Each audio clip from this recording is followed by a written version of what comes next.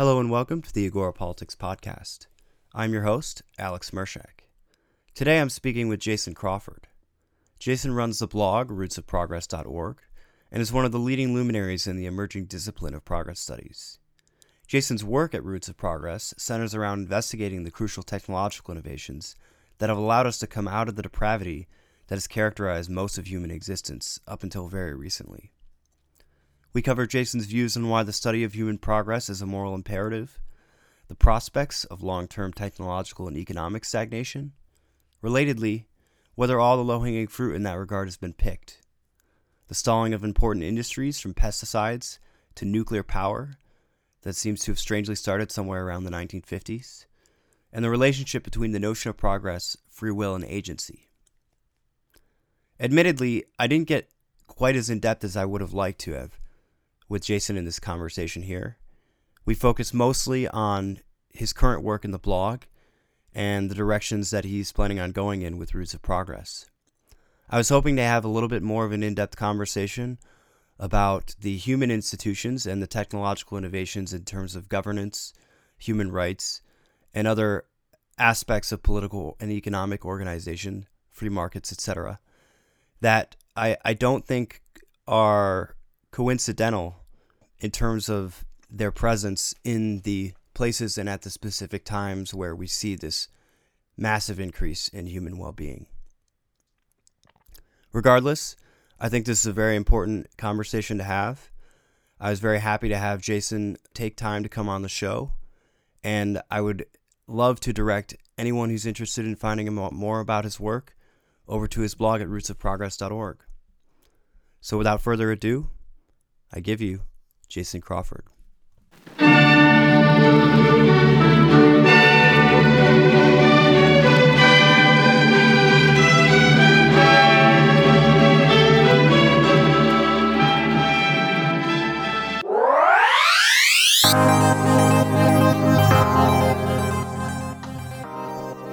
Today I'm speaking with Jason Crawford, who's running the blog rootsofprogress.org, where he is sort of outlining the frameworks for what makes civilizations progress. Jason, welcome to the Agora Politics Podcast. Yeah, thanks a lot for having me on. Now, when I was reading your blog, something that instantly struck me, you've got a lot of interesting topics here looking into the roots of progress, and it may not be obvious to people who haven't seen your blog what exactly that entails, but you've got posts on really the building blocks of what makes civilization possible, things like vaccines, concrete, gunpowder, steel, etc. As someone myself who grew up, I don't know, are you familiar with the game Sid Meier's Civilization?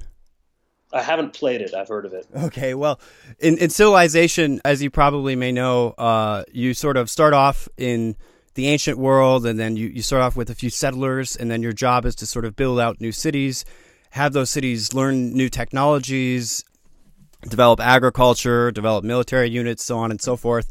And then eventually you end up in the modern age. And one of the things that I really enjoyed about your blog, just perusing through the posts, was that it looks to me like a trip through sort of the civilizational technology tree. You know, you start off with something basic like the wheel, and then writing, and you move into aspects of agriculture and higher levels of culture and so forth.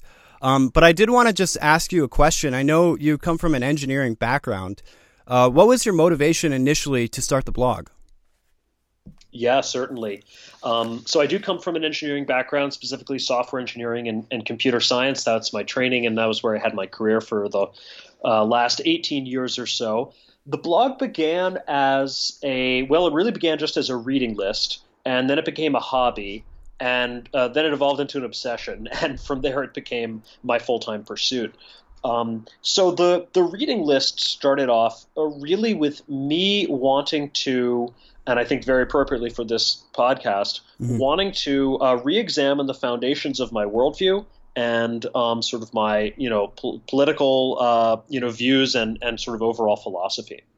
I had over many years of thinking about these questions and talking to people with a broad variety of political ideas and worldviews, I hit a point where I realized that when people disagree on politics, they don't they don't usually disagree on which solutions to pick to a common problem. They actually disagree on which problems matter for society, and what are the biggest issues today. So just think about people, personalities you've encountered and people you've talked to. Imagine someone on the left who's very concerned about environmentalism or environmental issues, and they might say, for instance, that global warming and climate change are the most important issue of the day. This is what everything should be focused on. Mm-hmm. This is our top issue that's going to kill us. And then someone on the economic right might come along and say, actually, that climate change stuff is completely overblown. But you know what issue everybody's ignoring? It's the national debt. We're at $24 trillion or whatever it is now in national debt. That's the ticking time bomb. You all are ignoring this. And then at this moment, imagine, a social justice advocate comes on the scene and they say, no, you guys are both wrong. It's racial inequality and systemic racism, institutional racism. This is the real issue of our day. This is going to tear the fabric of our society apart if we don't. You get the picture. Yeah. In order to, I think, and these problems that people think about that completely shape your worldview. You're going to be very interested in issues and institutions and solutions and so forth that address the thing that you think is actually the biggest problem, and you're going to just basically discount or give little weight to things that address problems that you don't think are important or that you don't even believe are real problems, right? Yeah, and so sorry. Yeah, go ahead. Well, so I asked myself, okay, what are some of the issues that I care about and why? And I thought as deep as I could, and I realized a lot of it goes to this fundamental of having this keen awareness of and appreciation for the story of human progress. Mm-hmm. I know how far we've come. I know how crappy it was to live just a few hundred years ago, how much our quality of life and standard of living has improved, how immensely it's improved since then by orders of magnitude. And that is extremely important to me. I think it's extremely important to the world, and I think it's underappreciated. And I would say actually people's worldviews are shaped not only by the problems they believe exist, but also the problems they believe are underappreciated and under-resourced, by the rest of the world. So if you maybe you might, for instance, agree that climate change is a problem, but think, but there's actually tons of people working on climate change. And actually, the more important problem is this thing that nobody's talking about, even if it's not more important in an absolute sense. Maybe it's more important in a relative sense for you to focus on and advocate for because it's getting neglected. And so I think the story of human progress is underappreciated. Mm-hmm. And I think the problem of progress and that as an issue in itself is something that we don't pay enough attention to and weight enough in our thinking. I think this progress that we enjoy today, the standard of living, the quality of life, it's not only has it come enormously far in just the last few hundred years, but in the thousands and even tens of thousands of years before that, it actually changed very little. So if you measure human progress by any of a number of different metrics, you see this very strong hockey stick pattern. Yeah, I was going to ask you about the hockey stick graph. Yeah, absolutely. Whether that's whether you measure it in terms of world GDP or in terms of human life expectancies or population or production of any commodity pretty much that you care to name and so forth, you see this pattern where the levels of production and wealth and science and technology and so forth, everything stayed very low for a long time. Mm-hmm. And then in the last couple hundred years, different, the knee and the curve is different places for different curves. But sometime you recently shot up and have just and are now on an extremely strong ascending curve. So what that says to me is human progress is real. It's important.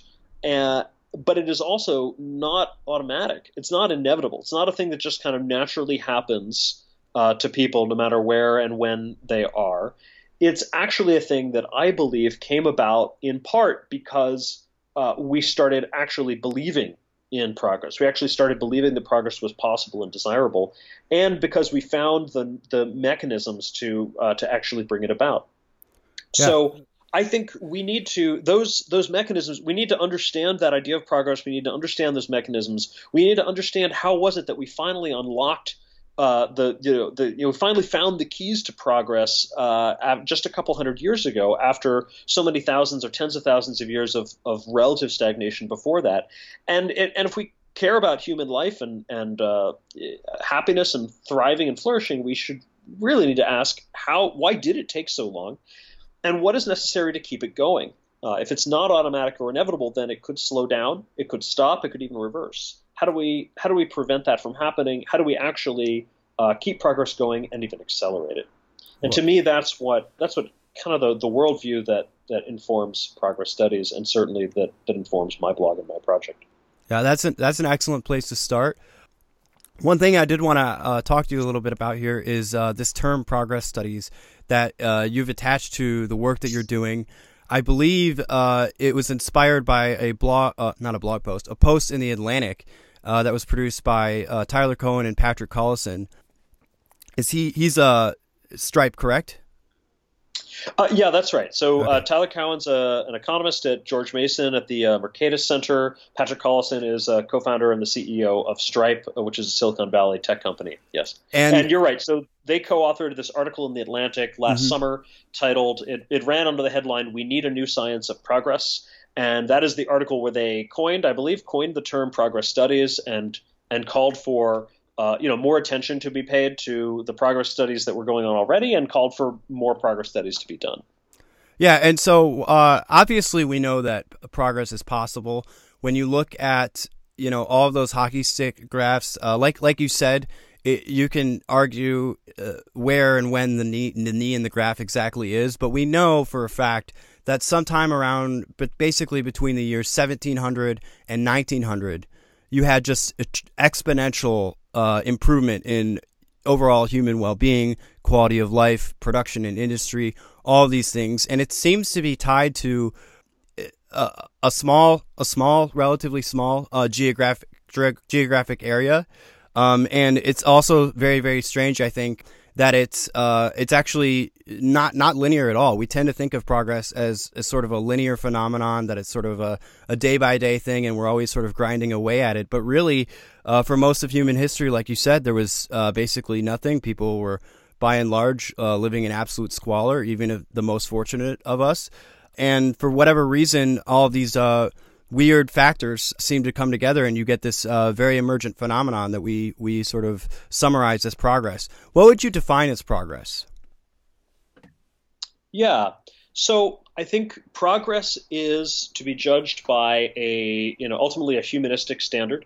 So the standard of human life, health, happiness, our capacities, our capabilities. So progress means, from an economic sense, it means more technology, more wealth, more infrastructure, and therefore productive capacity. It also, in my view, means more science, more knowledge, more understanding of the world. And I would include, political and sort of moral and social progress in this as well. So more peace, more freedom, more rights universalized to everybody, so that everybody has equal rights. Those sorts of things are all the key things that I include under progress. I think of it as scientific, technological, and social. Great. And now, obviously, your blog, to me, it's sort of an outline, and I say an outline because at first I wanted to use the term encyclopedia, but it's not quite an encyclopedia because the posts are purposefully, I wouldn't say shallow, but they're purposefully not in depth. You're trying to get out one idea very sort of succinctly in each post, and it looks to me like you're sort of outlining the fundamental substrate of what I would call civilization in a way. Is that what you would describe or is that how you would describe what you're doing?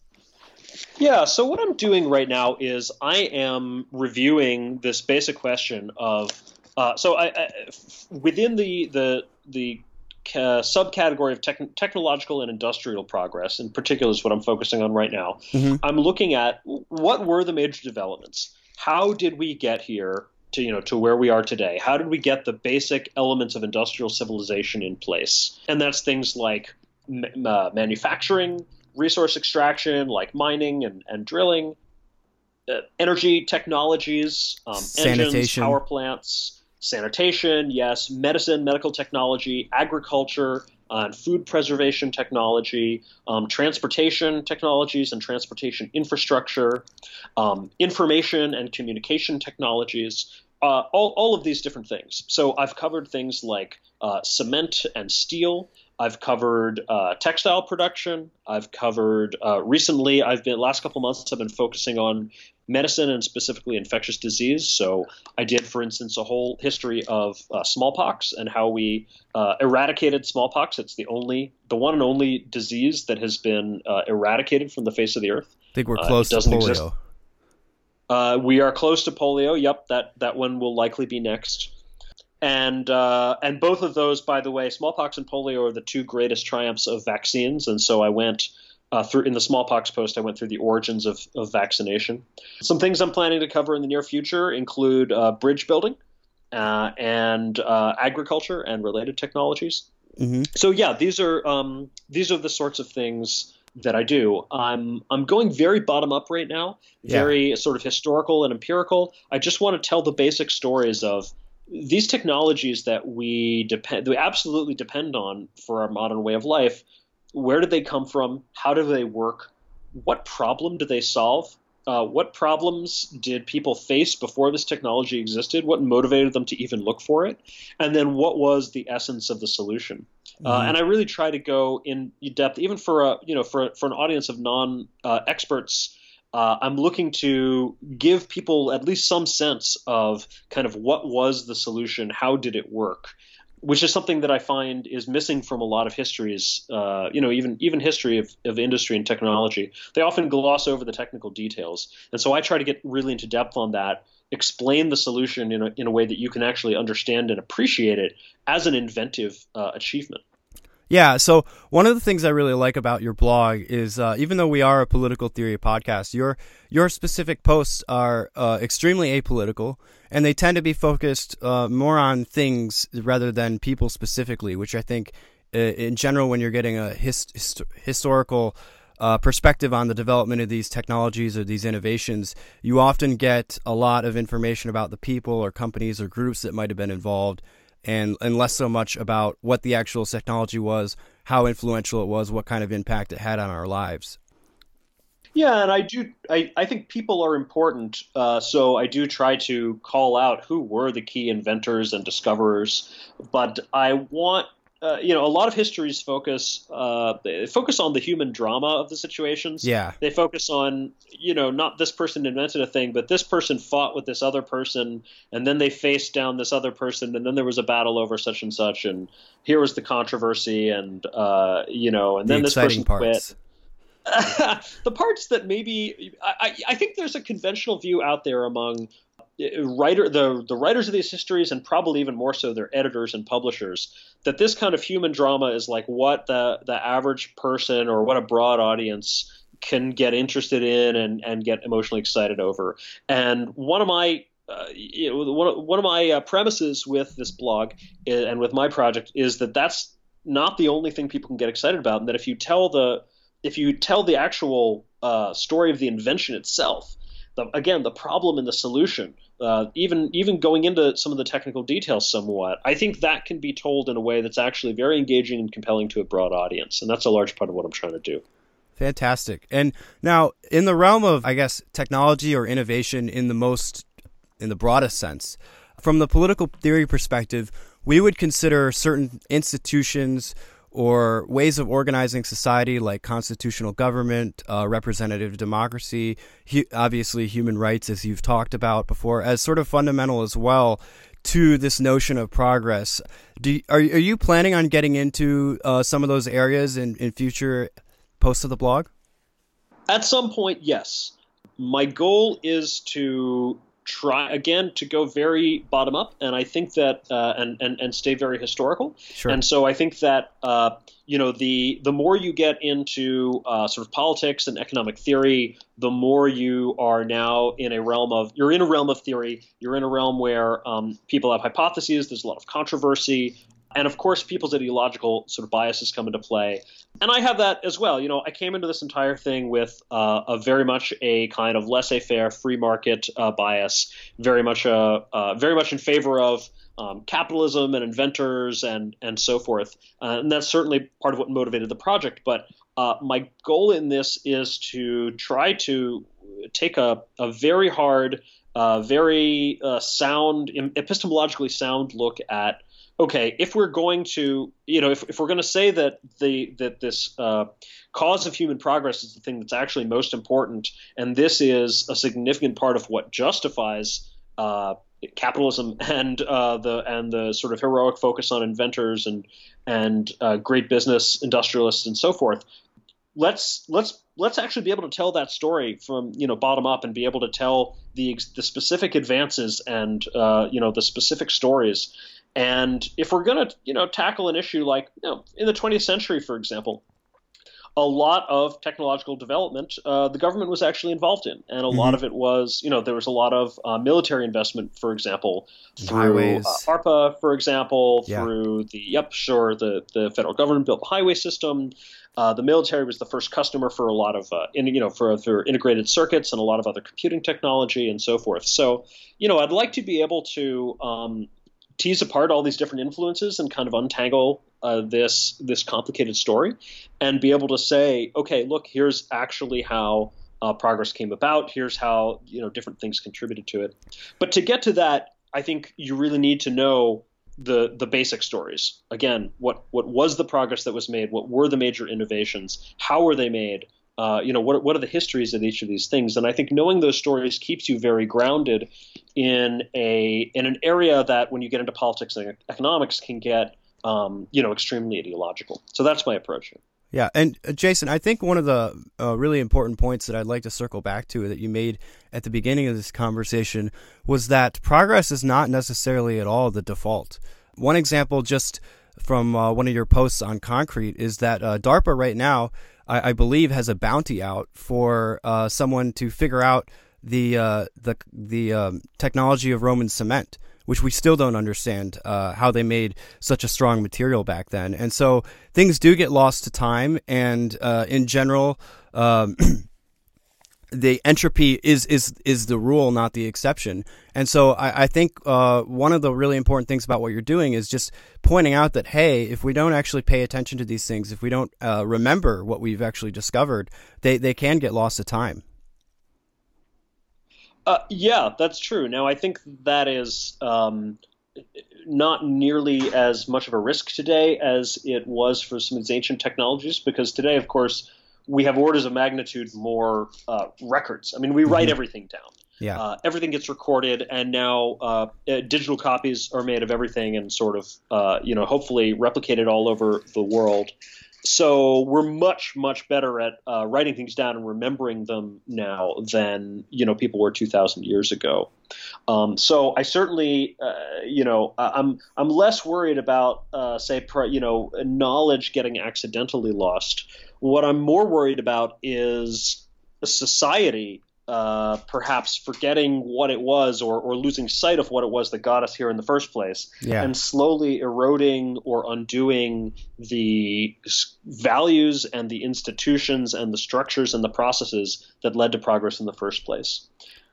So yeah, one of the main concerns of this podcast is the degree to which it seems as if certain technological innovations, or perhaps it's culture, but I would say it's most likely driven by technology, seem to be getting to a point where they are starting to undermine a little bit of our fundamental substrates. Do you think the primary problem is sort of just distraction? Distraction? Say more. What do you mean? What kind of distraction? What you were talking about, your fear that we sort of lose focus on sort of the important things, or the real reasons that for how we were able to get here. And it seems like, with sort of the obsession with entertainment, the obsession with monetizing attention and so forth, the risk to me isn't so much that this knowledge or this information isn't available. It's just that nobody could end up looking at it. That's possible. So, I mean, I've heard a hypothesis recently. Someone someone, and forgetting the name of the book right now, or the author, but someone had a hypothesis that essentially, as a society grows richer, its preference for investing more in development actually shrinks, right? So the richer you are in an absolute sense, kind of a little bit maybe the more comfortable and complacent you get, Hmm. and then you're just not going to work as hard, maybe not going to save and invest as much, and so the overall sort of rate of growth slows down. You can interpret this in multiple ways. You could interpret this as actually this reflects people's actual preferences, and therefore it's for the best. And this is just kind of a reality of human beings that we have to adjust to. So really nothing to worry about here. Just get used to a lower growth rate. Another way to interpret this would be to say that the more we do get comfortable and complacent, the more we should do to explicitly kind of shake ourselves out of that complacency. Remember where we came from. Think about where we're going. So here's a way that I frame the problem and frame kind of history that most people don't think about and haven't taught. I've never heard anybody else talk about, and most people seem to be a little surprised by this when I mention it. If you think about where society was, and where our technology and industry was, our wealth and our standard of living, say 200 years ago, roughly in about the year 1800 or so, the people who lived in that era were, by our standards of real wealth, they were crushingly poor, desperately poor. They lacked so many basic things that today we just consider basic necessities of life, like, electricity and hot running water and, simple commodities like microwave ovens and Supply chains. Supply chains and, milk that has not been contaminated with bacteria and so forth. So, right, there's all these things that they lacked. Now, if you were teleported or transported back in time to the year 1800 and suddenly had to live in that standard of living, knowing what you know today about what kind of a standard of living is possible and being used to the world of 2020, you would do whatever you could to get out of there and get back and get back home, right? You would back to the future. Claw, you would fight, you would fight your way to get back to 2020 and our modern standard of living. Well, now that much you can see through that thought experiment, but now flip it around and think about 200 years in the future, and think about the year, we'll just round off, 2200, and think if progress continues at anything like the pace it's been the last couple hundred years, how amazingly well off and fantabulously rich by modern standards the average person in the year 2200 will be. And flipping that around again to look at us today, we are desperately, crushingly poor compared to those people in 2200. And so if we would fight in 1800 to get back to today, by the same token, we ought to be fighting and, fighting for that future. Today, we ought to be fighting to get into the future of 2200, just as hard as, we would fight to get out of the past of 1800. And this is related to your premise of progress studies as almost a moral, you call it a moral imperative. Yes, exactly. And so I think with the proper historical framing, I think we could motivate more people to care about progress. I think we could, motivate more people to invest in it. I think we could motivate more young people to go into fields that might become the frontier. And I think these are the ways maybe that we keep the growth rate high, even in the face of potentially creeping complacency. Great. And I definitely agree with your extrapolations there. I think short of some sort of catastrophic world-altering event, the progress is likely to continue apace. Are you familiar at all with the effective altruism movement? And they have a very big concern with, I know, existential risk. It seems to me like they're taking more of a utilitarian view on this, as if they're trying to maximize some kind of utility function. It looks to me like your priorities are a little bit more dispersed than something like, oh, we should just identify the top 3 biggest problems and then only care about those. Certainly, yes. So the effective altruist movement is, I am familiar with it. and I see it as kind of adjacent to the progress movement. I think that what they share in common is a big picture and long-term focus, wanting to, caring about kind of the well-being of humanity, and wanting to maximize that over the long term. I think where I see a little bit of a difference in emphasis, at least, is that, as you mentioned, yes, a lot of the effective altruist community today seems to be quite focused on existential risk. Mm-hmm. And the progress community, I would say, is a little more focused on things that might seem a little more prosaic, more just like, how do we just keep up the 3% GDP growth for the next 100 years, right? And how do we not let it slip to 2%, right? Because the difference between 2% and 3%, growth compounded over 100 years is actually enormous. Now, I think that risk is important, both existential and non-existential risk, and is something that we should pay attention to in any and all of our technologies. At one point, I would actually like to go into kind of the history of risk. So, like, what are specific risks and dangers that we have faced, natural and artificial, right? Both natural risks, but also risks that have and problems that have come about from our own technology. And how did we deal with those things? And I think there are some good examples, some good lessons to be learned from the way that we dealt with, problems created by our own technology. There's certainly a pattern that anytime we come up with a new technology, there is risk from that new technology, because there's always risk in the unknown, right? Mm-hmm. And so any new technology can turn out to have, especially if it's based on new physics, new phenomena of nature, can turn out to have some sort of, unintended consequences that were bad. Yeah. And there's been many times in our history when we've discovered these things, X-rays, for example, right?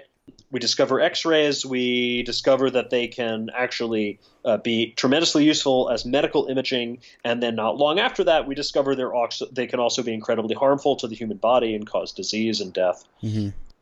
Now, how did we deal with that? Well, we dealt with that not by banning X-ray technology or deciding never to use it again, right? We dealt with that by studying the risk, understanding the physics and the biology and the pathology, behind it, and then ultimately finding ways to minimize exposure, right? So now we don't do unnecessary X-rays, right? When we do X-rays, we put shielding in front, right? We figured out how to block harmful rays with lead aprons or whatever, and so we just kind of do the minimum medically necessary and keep people under a certain exposure threshold. That's a common pattern for many different types of technologies. We find out there's something good, then we find out there's something harmful about it, then we figure out ways to measure and mitigate or limit exposure, or maybe even modify the technology to make it less harmful, or we find an alternate substitute technology that is that has some or all the same benefits but doesn't have the harms. There are many stories like this in the history of technology. Now, this doesn't address some of the kind of black swan events, right? The big catastrophic things that you can't foresee until it's too late. I think it's important to think about those too and mitigate them. My only word of caution would just be that I think it's very easy to go very far out on an epistemological limb, speculating well beyond what it's possible for us to actually predict in any way. Mm-hmm. And at a certain point, you've speculated beyond all signal, and you're just kind of into the noise. And so I would caution people, not to do that. But short of that, I definitely think that we should be paying attention to risks and looking for new technologies and just ultimately more human progress in order to combat those risks. Yeah. Are you familiar with Eric Weinstein over at Thiel Capital? I mean, a little bit. I've listened to, some of his stuff. I follow him on Twitter. I listened to his conversation with Peter Thiel on the Portal and so forth. Okay, great. Yeah. So he's got this hypothesis, or not really a hypothesis, but it's more like an assertion that real GDP growth has actually been slowing down or stagnating since about the mid-'70s, and that there's just sort of something systemically going wrong in the pipes. Now, that's a very interesting hypothesis when I reflect on your sort of goal here in progress studies. Do you think that perhaps we're at a point where, just given the exponential growth that we've seen over the last few centuries, that maybe all of the low-hanging fruit has been picked and we might be reaching some sort of asymptote or point where it's sort of dropping off? Possible, but I mean, in a certain way, I think yes. I don't think that fully explains it or is the main explanation to my mind. Yes, it's true that the more we go on, the more low-hanging fruit kind of has been picked, and the harder things get. But also, the further we go, the more resources we have to keep climbing the tree and picking the higher fruit. So I don't think that explains it, because that phenomenon has already been going on for a while. I think there's a couple of ways that I look at this. So one thing is to kind of look at overlapping S-curves. An exponentially growing, thing like GDP over the last, couple hundred years, when you zoom way out, it looks like just kind of a smooth upward curve, perhaps, with maybe a couple of bumps. But when you look at the constituent, the components of that, each one is not an exponential curve. It's an S curve that starts off and then has a really steep climb and then hits a kind of maturity point where it levels off and plateaus. And every individual technology follows this. The biggest and most fundamental technologies that affect the entire, transform the entire economy have these very long, like 50 to 70 year, I think it's been said, waves that they go and that this S curve plays out. And the way we get a continuous, growth year after year, continuing to grow, is that we have multiple overlapping S curves. Mm-hmm. Now, one argument you can make about where we are in stagnation right now, or if things are slowing down, is that we kind of ran out of S curves. In the maybe in the late 1800s and early 1900s, we had like several different things going on at once. We had oil, we had electricity, we had the internal combustion engine, we had mass manufacturing, we had the invention of plastics, we had in the middle of the 20th century antibiotics. There were just all these different things, all these multiple frontiers, and then kind of by the end of the 20th century, the only thing maybe that arguably that seemed to be on that really steep growth curve was a single major area, which is computing and information technology. Yeah. And now, 20 years into the century, that is sort of understandably maybe starting to plateau a bit. And what have we replaced it with? And if you look back to what should have been the other S curves that were going on, there's a number of things that were promising in the 1950s or 60s or so and were sort of cut off. Like so nuclear power. So nuclear power is a great example, right? And all the following are things I haven't looked into deeply yet. They're more just interesting areas for me to explore in the future. Nuclear power, right? What happened? Why didn't we get nuclear taking over more and more of our energy development? That has enormous potential and promise. What about supersonic air travel, right? So that was a thing where we sort of had the Concorde, and then the Concorde was grounded, and we actually took a step back, right? We regressed, and it's only really today that about 50 years later, that we have like another sort of credible like supersonic passenger jet in development. Similar thing with space travel, right? So we had this boom of the space program in the 1960s, and then things kind of fell off. Eventually, we retired some of our biggest capacity. We didn't have, and maybe I'm not sure. I think maybe we even still don't today have the capacity to put human astronauts on the moon again. Yeah, I hear we don't know how to do it. Maybe we have that now with Elon Musk stuff, right? So now we're having kind of a renaissance, a revival of space with private space technology. But again, that was like a 50-year gap. What about one thing I wonder about is, what about insecticides? So we had in the 1940s, we had DDT.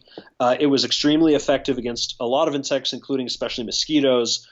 Almost conquered malaria with it. Then decided for environmental reasons to not to use it anymore. I believe it was banned globally. Right? Yeah, it was killing baby birds. Yeah. So whether or not you agree with that decision, why don't we have anything to really replace it? Like, it seems to me that we don't have anything that's nearly as effective. Mm-hmm. Not that we don't. We do have insecticides that are being used today, but we're still fighting malaria, and it's still a major killer out there. So, those are just a couple of examples of kind of like things I would look at as, the missing S curves, maybe, right? Things that we should have had, and why don't we have them? Yeah, I mean, Yeah. with regard to insecticides, I mean, I know this is sort of, to me, perhaps indicative of one of the low-hanging fruits that might have been picked. Like, I'm sure that Monsanto and DuPont and Dow Chemical and others are trying to find better insecticides that are both safe and environmentally friendly, but I'm not sure, I mean, they've got chemical engineers and so decades, forth. Yeah. Right? It's been many decades. We have immensely advanced science and technology now. We understand genetics way better than we did, right? I mean, we didn't even know the double helix back then. We've got computers that can sequence, DNA. We've got supercomputers that can simulate molecules and their interactions.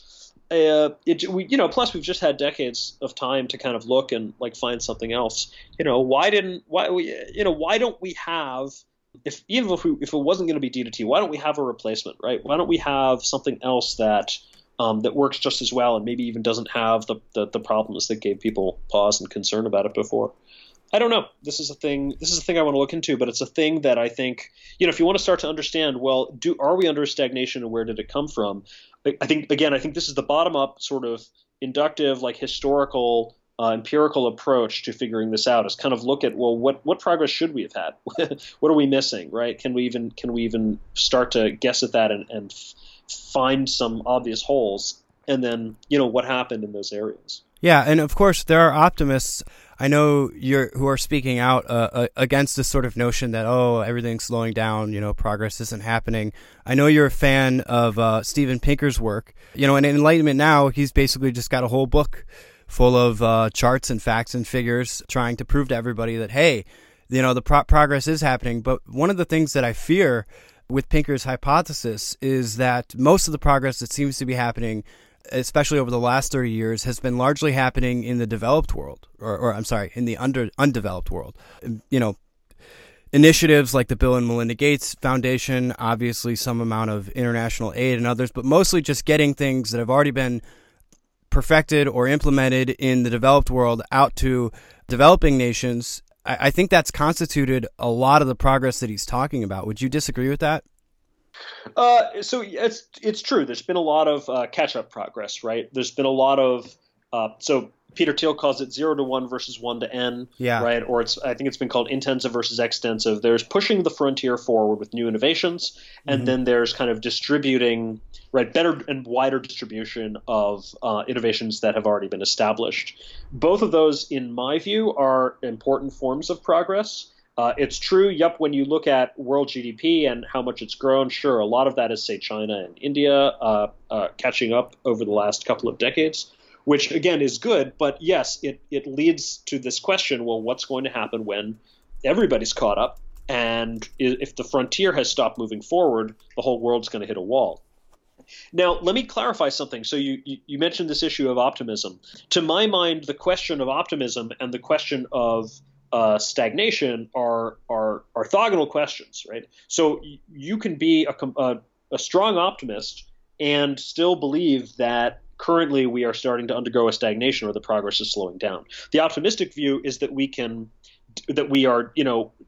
the tools to detect this, that we have detected it, that we can analyze it, that we can figure it out, and that we can fix it, and we can get things going again. Right. The pessimistic view would be perhaps that this is natural or inevitable, or maybe a cynical view that humanity isn't good enough to, or wise or virtuous enough to kind of figure it out and fix it. I don't have a strong opinion on the question of the factual question of stagnation. I've seen some good evidence that it's happening. I want to dig into it more. But regardless, I remain an optimist fundamentally from my view of the world and human nature, that even if we are hitting a stagnation, that we can figure that out, we can analyze it, and we can get things going again, or possibly even faster. So I want to ask you a really interesting, this is going to be more of a historical question. Obviously, a lot of what this progress has to do with, or at least what the common narrative about what this progress has to do with, is the emergence and the successes of the Enlightenment, which whether or not it's, I guess, politically palatable, the Enlightenment actually, did happen in a relatively small geographic area compared to the rest of the world. Do you think that there's something special about Europe and the places where a lot of the Enlightenment emerged in terms of maybe the focus on individualism as compared with, I know the contrast that's often given is something like China, where they tend to be a lot more collectivist and generally more pessimistic. What's your sort of take on that? Yeah, I think so. I am generally sympathetic to the view. I do generally agree with the view that the fundamental ideas of what we call, what Steven Pinker and David Deutsch, the way that they characterize the Enlightenment, right, which is a sort of a particular set of ideas that emerged around that time, including, fundamental, a really fundamental idea of reason and its application to every area of human life. Mm-hmm. I do think that was fundamental to and very important for the scientific revolution, the industrial revolution. I think it was the fundamental philosophic context for those things. And that certainly was something special and unique that did occur in Europe around that time. Exactly why it occurred there and then, I don't know. I don't have the full answer for. One interesting book I might refer you to is by Joel Mokyr called A Culture of Growth. It's actually kind of the first book that I read in this entire journey of mine for the Roots of Progress blog, and it influenced the way that I've the scope. Initially, I thought I might just kind of look into the Industrial Revolution as a historical phenomenon and time period. And after reading Mokyr, I was already somewhat inclined to, but I decided definitely to broaden my scope to the entire story of human progress, including scientific, social, and cultural progress. But Mokyr talks about the very idea of progress, the idea that progress is possible and desirable, is actually new and unusual and is unique in human history.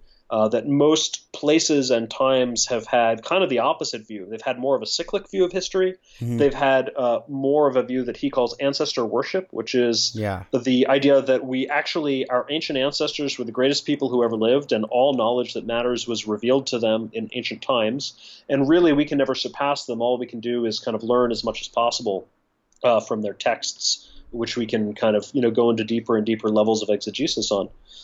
And he details how that idea changed in Europe between roughly Columbus and Newton, so about the 1500s and 1600s. And he goes through a lot of that. He gives a good amount of credit to Francis Bacon, mm-hmm. And to Newton himself. And so it's a fascinating story. I recommend diving into it. Yeah. So there is this difference here then between these sort of older, more traditional cultures, which seem to be almost fatalistic in terms of their understanding or conception of time really and progress as a result of that. Do you think that this notion of free will specifically, now I know there are arguments whether or not it's real, whether or not it's sort of a figment of our psyche, or we don't really need to get into that right now, but do you think that free will itself as a sort of construct is important to this notion? I'm not familiar with the history of the idea of free will and how that relates to these other ideas and developments. But I would say that a notion of agency is extremely important. So, it's almost not enough to merely believe in free will. You need to also believe, and maybe it's even more important to believe, that your actions can actually achieve your goals and affect the future. So I think what's even more damaging to a view of progress is a kind of fatalism. One of the things, especially as I was looking into the history of smallpox, which I mentioned, one of the books that I read about the early history of the disease and Western attempts to fight it, the title of the book is Defying Providence. And that title is specifically chosen and very apt because a lot of what really had to be fought was the idea that disease is something natural. Disease is in God's hands. God chooses who to strike with disease. Maybe he does it for a reason. And it's actually quite arrogant of humans to think that we can choose to intervene, that we can choose who's going to get a disease and when, that we can choose to prevent a disease, right? This was seen as, just a form of what today we would call playing God. But it was seen by many as defying God's will, defying divine providence, and sort of going against the natural order of things. And I think this is true of not just disease. I think this is true of many, a drought, a flood, a crop failure, all these sorts of things that might affect ancient peoples and, cause mass devastation. A lot of them were just seen as natural and or even seen as kind of the will of the gods, that it would be hubris and folly to go against. And so I think a key part of the set of ideas behind human progress, a key part of that is this idea that we as human beings have agency, that we can make choices, and those choices are going to affect the future, that we can take destiny into our own hands, take the future into our own hands, and actually do something about it. And so it's that feeling of sort of efficacy and agency, both on an individual level and on a societal level, that I think is really crucial for it's foundational for, it's a prerequisite for the idea of progress. Fantastic. And so, Jason, you are you're doing this full time, correct? With I believe a grant from Emergent Ventures. Is that right? That's right. I've received a grant from Emergent Ventures and a couple of others that actually haven't been announced yet, and those are funding me to do the Roots of Progress blog. Okay, great. And obviously that's why you're on this tour. That's why you're coming on this podcast right now. I know you're trying to get on more shows just to continue getting the message out there. But what would you say is sort of your main goal or area of focus for the growth of Roots of Progress at the moment? So I'm doing two things. One, of course, I'm just continuing with my survey of the key technologies that make up the modern world and that form the foundation of industrial civilization. There's still a number of things I really haven't tackled at all yet. And so in 2020, I'm going to be covering a number of different areas and writing, several more long form pieces of the type that I've already done on the blog. I definitely hope to cover agriculture. I want to cover nuclear power, more about transportation, including, the automobile and the airplane. I have done some research on locomotives and railroads as well. I haven't written anything about that yet. I'd like to do something on information technologies, including, early electronics like telephone and telegraph, all the way through the computers and the internet. So there's a lot of topics to cover. And then in terms of getting the word out, I am obviously, working to grow the audience on the blog, and more generally just working to kind of spread awareness of this nascent progress movement that has cropped up ever since that article in The Atlantic last summer. And I want to spread the word that this human progress thing is real. It's important. It matters. We should think about it. We should study it. We should be paying attention to it. And I want to find everybody who's interested in this topic and kind of bring them together into a community to be talking about this and to collectively learn as much as we can about it. Well, that sounds great. Well, thank you so much, Jason, for your time. I really appreciate you coming on the show. You can find Jason's blog as well as his writing on the Roots of Progress over at rootsofprogress.org. You can connect with him as well on Twitter at Jason Crawford or at Roots of Progress for the site itself. Any last words for our listeners before we head out? No, you've got it. Thank you so much for having me on here, and best of luck with this new podcast. Thank you. Bye now. Have a good one.